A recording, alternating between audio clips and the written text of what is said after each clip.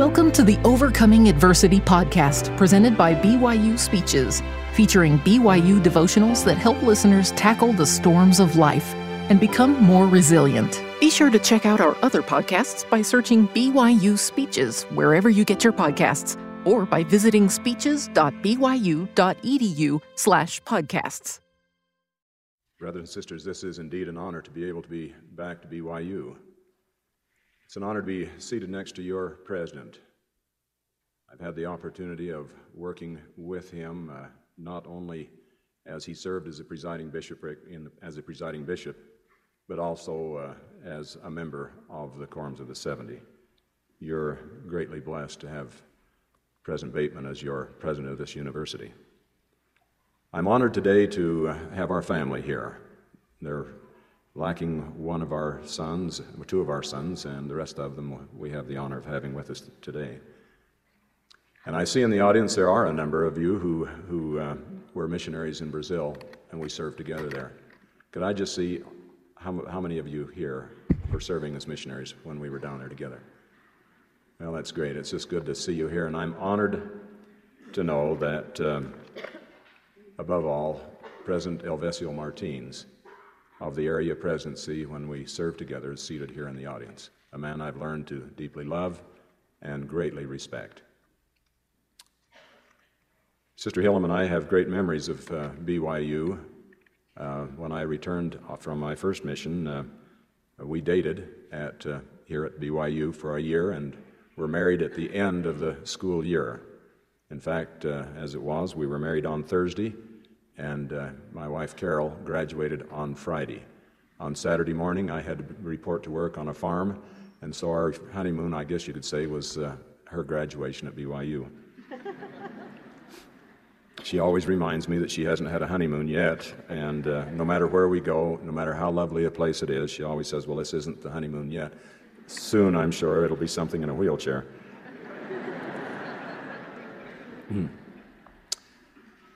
Not too long ago, I had a visit from a lady who came to my office, and the purpose of her meeting with me was for her to explain all of the problems that she was having in her life.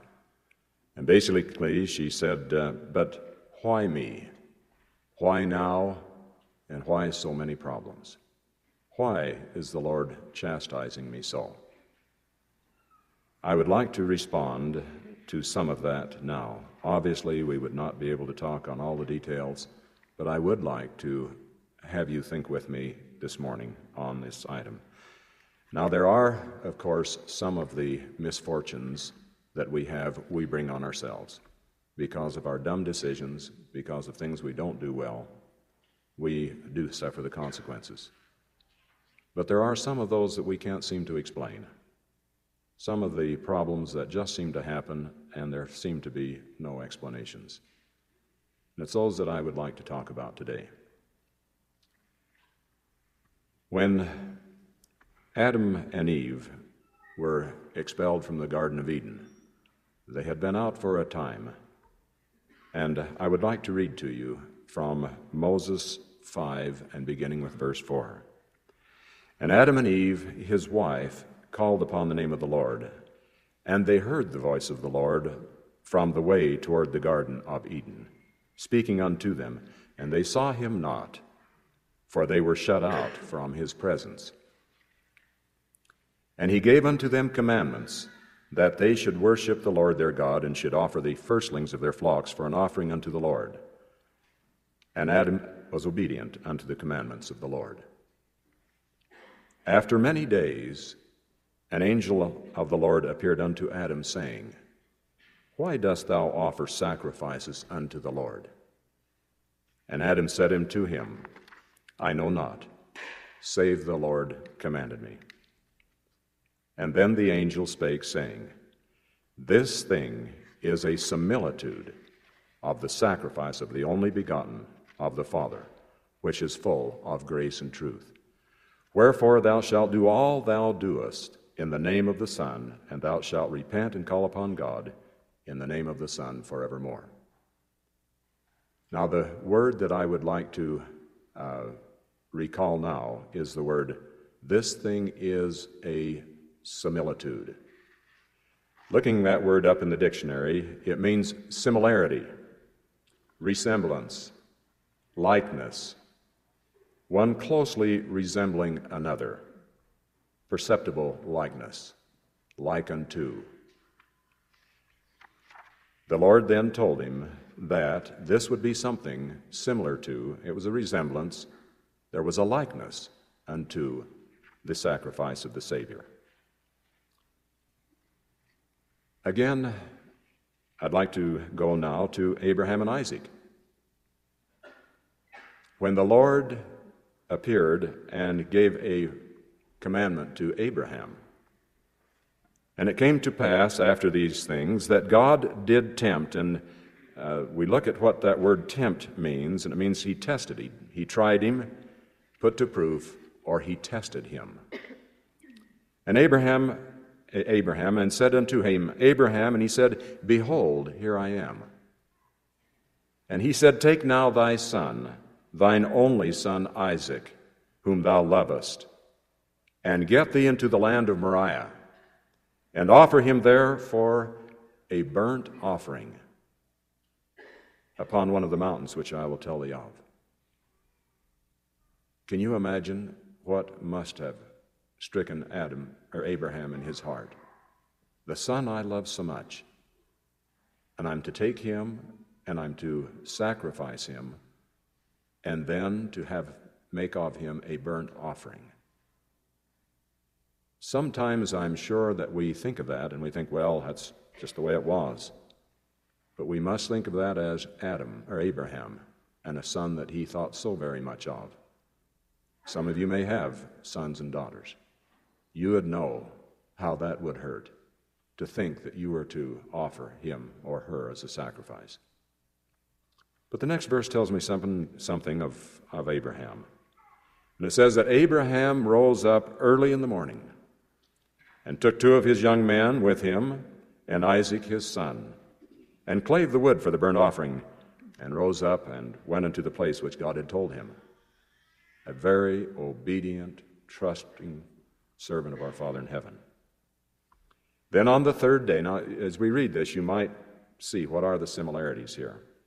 On the 3rd day, Abraham lifted up his eyes and saw the place afar off. And Abraham said unto the young men, Abide ye here, and I and the lad will go yonder and worship, and come again unto you.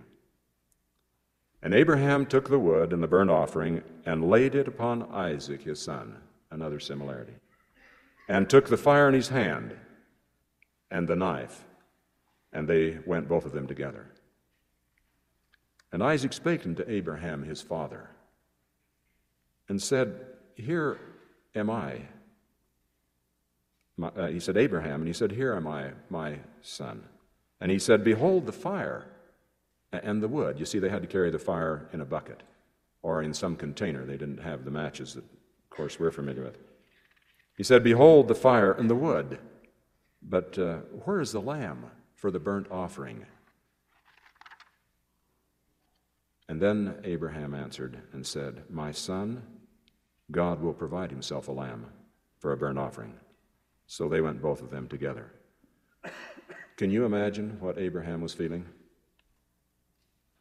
It just, in the scriptures, it almost sounds somewhat mechanical. I could almost imagine when Abraham answered, he answered with tears in his voice. The Lord will provide a lamb. And they came to the place where God had told him of, and Abraham built an altar there, and he laid the wood in order, and bound Isaac his son, and laid him upon the altar, upon the wood.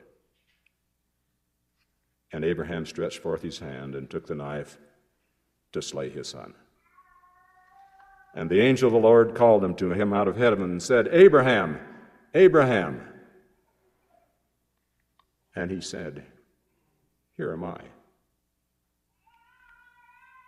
And he said, Lay not thy hand upon the lad, neither do thou anything unto him. For now I know that thou fearest God, seeing thou hast not withheld thy Son, thine only Son, from me. Well, now you ask the world, why did the Lord ask Abraham to do that? And they will come with some answers, perhaps. They would probably say, well, it's to test his obedience. The world wouldn't know. We would not know if it were not for the Book of Mormon.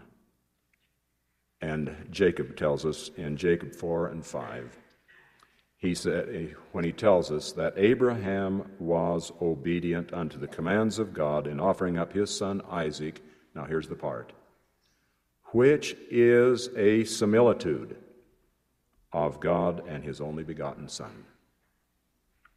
You see, Abraham had an experience that was almost the same as that of God and his Son, Jesus Christ. Abraham knew, perhaps more than any person, what God the Father was going through and what was happening to Jesus, his Son. Now I'd like to go now to the vision of the prophet Joseph F. Smith.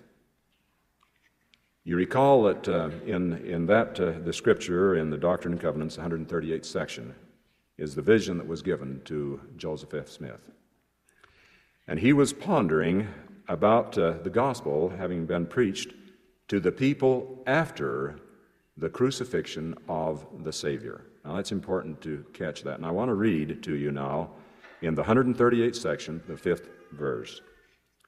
While I was engaged, my mind reverted to the writings of the Apostle Peter to the primitive saints scattered abroad throughout Pontus, Galatia, and Cappadocia, and other parts of Asia, where the gospel had been preached after the crucifixion of the Lord. So he saw the people that existed after the crucifixion, after the sacrifice of animals. And here's what Joseph F. Smith, the prophet, records. As I pondered over these things which are written, the eyes of my understanding were opened, and the Spirit of the Lord rested upon me. And I saw the hosts of the dead, both small and great. And there were gathered together in one place an innumerable company of spirits of the just, who had been faithful in the testimony of Jesus while they lived in mortality. These were they who lived after the crucifixion. And these were the ones, incidentally now, who were this large group of just people who he saw, and who had suffered sacrifice in the similitude, once again, of the great sacrifice of God and the Son, and suffered tribulation in their Redeemer's name. Now, we've seen 3 different times of similitude. One, with Adam and Eve, where they were commanded to offer up the animal sacrifice. Abraham, similitude, almost offering up his son Isaac.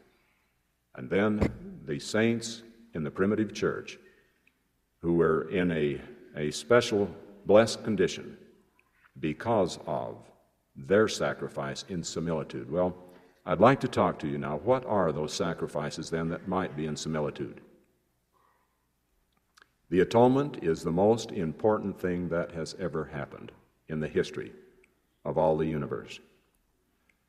Christ suffered everything that we can think of in terms of suffering. He went below everything that we know. He suffered all of the illnesses, the pains of illnesses. He suffered physical suffering, mental, and spiritual. There is no suffering that we know that the Savior did not know, that he did not feel, that he did not pass through during that time. Now, we have opportunities when we will receive times when we will be called upon to suffer. There will be times when we will have feelings of hurt and pain, physical and mental, as well as spiritual. And then we will know what is adversity. And we will know a little better what Jesus Christ might have suffered. And we will have in similitude done that which Jesus Christ did. Now, what does that mean to us? That means that we will know Jesus better.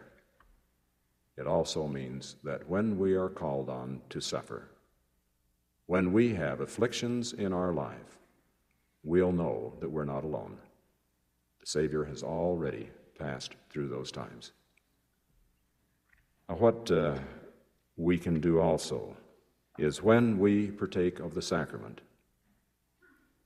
we should remember those, and we'll remember better what the Lord and Savior passed through. And we might be able to say in similitude, it's not the same as what Abraham, Isaac, and Adam and Eve and the ones that Joseph F. Smith saw. I had an occasion one time as a stake president to have a man come to me and tell me of some very serious things that had happened in his life. He knew that he had not done well. He knew that a disciplinary council should be held. And he knew that it would happen. The discipline was determined. The man was absolutely faithful. He complied with every condition of that disciplinary council. As time had passed, he came in and we visited. It was not easy for him. The Lord was training him. He was preparing him. He knew what adversity was. He turned to the Scriptures. He found comfort as he read of the Savior, as he read of others who had passed through those periods of time. And then he knelt in mighty prayer. He went to our Father in heaven and pled with him during those times of anguish. The day finally came when he was baptized again. He had his blessings restored. And then the experience that I will never forget. As we met one more time with great tears in his eyes, he said, "You know, I used to know about the Savior. I used to read about him. But then he said, now I know him. I know Jesus Christ. And he is my Redeemer." I don't know of any person that I've met who knew the Savior better. The only thing I felt bad about was that he had to go through that to know him. And I would pray that in our activities and in our trials that we would not have to go that far to get to know the Savior. Now, talking of adversity, could I just tell you now that it is one of those things that's going to happen in your life, in my life. We are all going to pass through adversity. It's a requirement. I've often asked myself, who really is going to be in the presence of God the Father and Jesus Christ to live eternally with them? With Abraham and Isaac and Jacob, and with Nephi and Alma and Abinadi and Mormon and Moroni, Joseph Smith, and many of the great saints who sacrificed as they walked across the plains as they came into these valleys here in the West. Who really is going to be with them? And I've determined it's not going to be those who sit doing nothing. I guess we get in a habit of calling them the couch potatoes. I don't think it's going to be them. I know it isn't. Let me read what the Lord told us. This is in the 101st section, starting with the 3rd verse. And he says, "Yet I will own them, and they will be mine in that day when I shall come to make up my jewels. Therefore they must be chastened and tried, even as Abraham, who was commanded to offer up his only son. He's talking about the members of his church. We will be tried as was Abraham. For all those who will not endure chastening, but deny me, cannot be sanctified. And again, in the 36th section, 31st verse. My people must be tried in all things, that they may be prepared to receive the glory that I have for them, even the glory of Zion. And he that will not bear chastisement is not worthy of my kingdom. Brothers and sisters, we will all have that opportunity. The Lord is going to tutor us. He's going to train us, and He's going to prepare us. Elder Maxwell said, God, as a loving Father, will stretch our souls at times. The soul is like a violin string. It makes music only when it is stretched. That he quoted from Eric Hoffer. Then Elder Maxwell concludes, God will tutor us by trying us because He loves us, not because of indifference. We will know of God's love when we have that tutoring. I'm sure that many of the general authorities have had that time of a feeling of inadequacy, the feeling of being tutored. Now, when the trials come, what should we do? First of all, we must resist murmuring. We must not criticize or rise up against our Heavenly Father. We should study the Scriptures so that we would know the doctrine and we would receive from it that comfort that only our Heavenly Father can give. As the man who knew Jesus Christ, we should pray mightily. We should be on our knees constantly, that we can receive from our Heavenly Father that assurance that this is part of our trial. Then we should seek to recognize our need to be tutored. We don't know what Heavenly Father has in store for us. I recall a little story that Sister Hillam used to tell. In our move, I don't know where the story went, but the story was like this. We decided that we were going to be a little cottage. But all of a sudden, there is a banging here, and a saw cut there, and a push and a shove. And we wonder what's happening. And all of a sudden, rather than a little cottage, there's a great mansion that's being prepared. You know, we see a little bush, and we take our knife and our shears and we start cutting on it. I'm sure the little bush says, but why? Why do you cut me? But as we prune the bush, it becomes beautiful and sightly. If we don't, it becomes unsightly and normally has to be taken out of the garden. I pray that we'll think upon the Savior and know we're not alone. He passed that way before, and He will give us that comfort. And then finally, I would pray that we would understand what the Lord taught the prophet Joseph Smith. And this comes from the 122nd section of the Doctrine and Covenants, beginning with the 5th verse. You recall that the prophet had been in the Liberty Jail for those many months. He had passed through wintertime. Much of the time he was in the under part of the jail, passing tribulation. We know that the floor was not high enough that he could stand erect. He had to walk bent over. Now there are many other things we could say about the adversity of that. He was away from the church, away from the saints. He wasn't allowed to have the visitors constantly or be able to be about his Father in heaven's business. But the Lord had the prophet where he could speak to him. And I think some of the most glorious revelations given to the prophet, the one on leadership probably is the most priceless of any document on leadership, the 121st section. But I'd like to read to you the 122nd.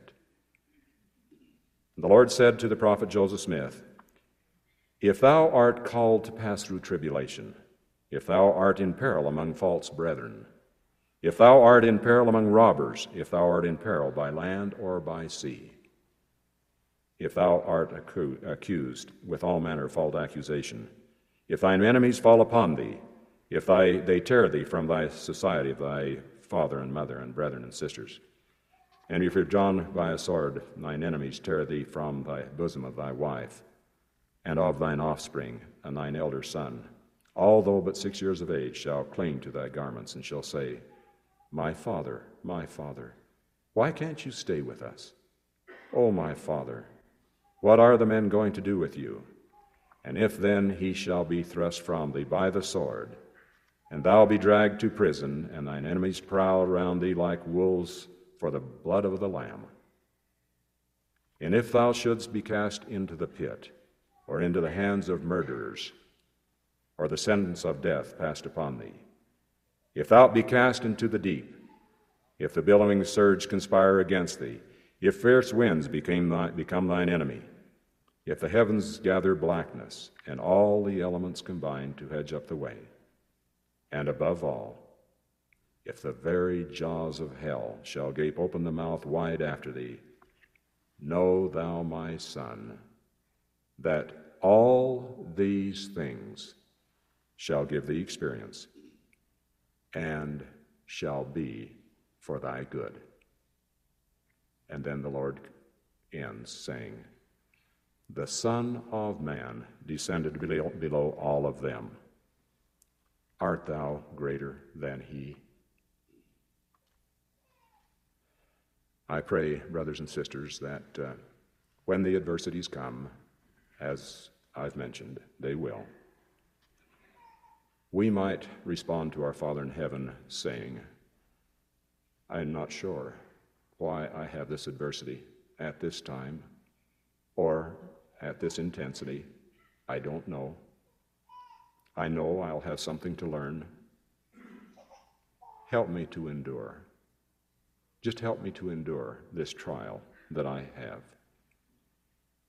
And then maybe like the Savior, "Not my will, but thine." I pray, brothers and sisters, that we might always be able to remember,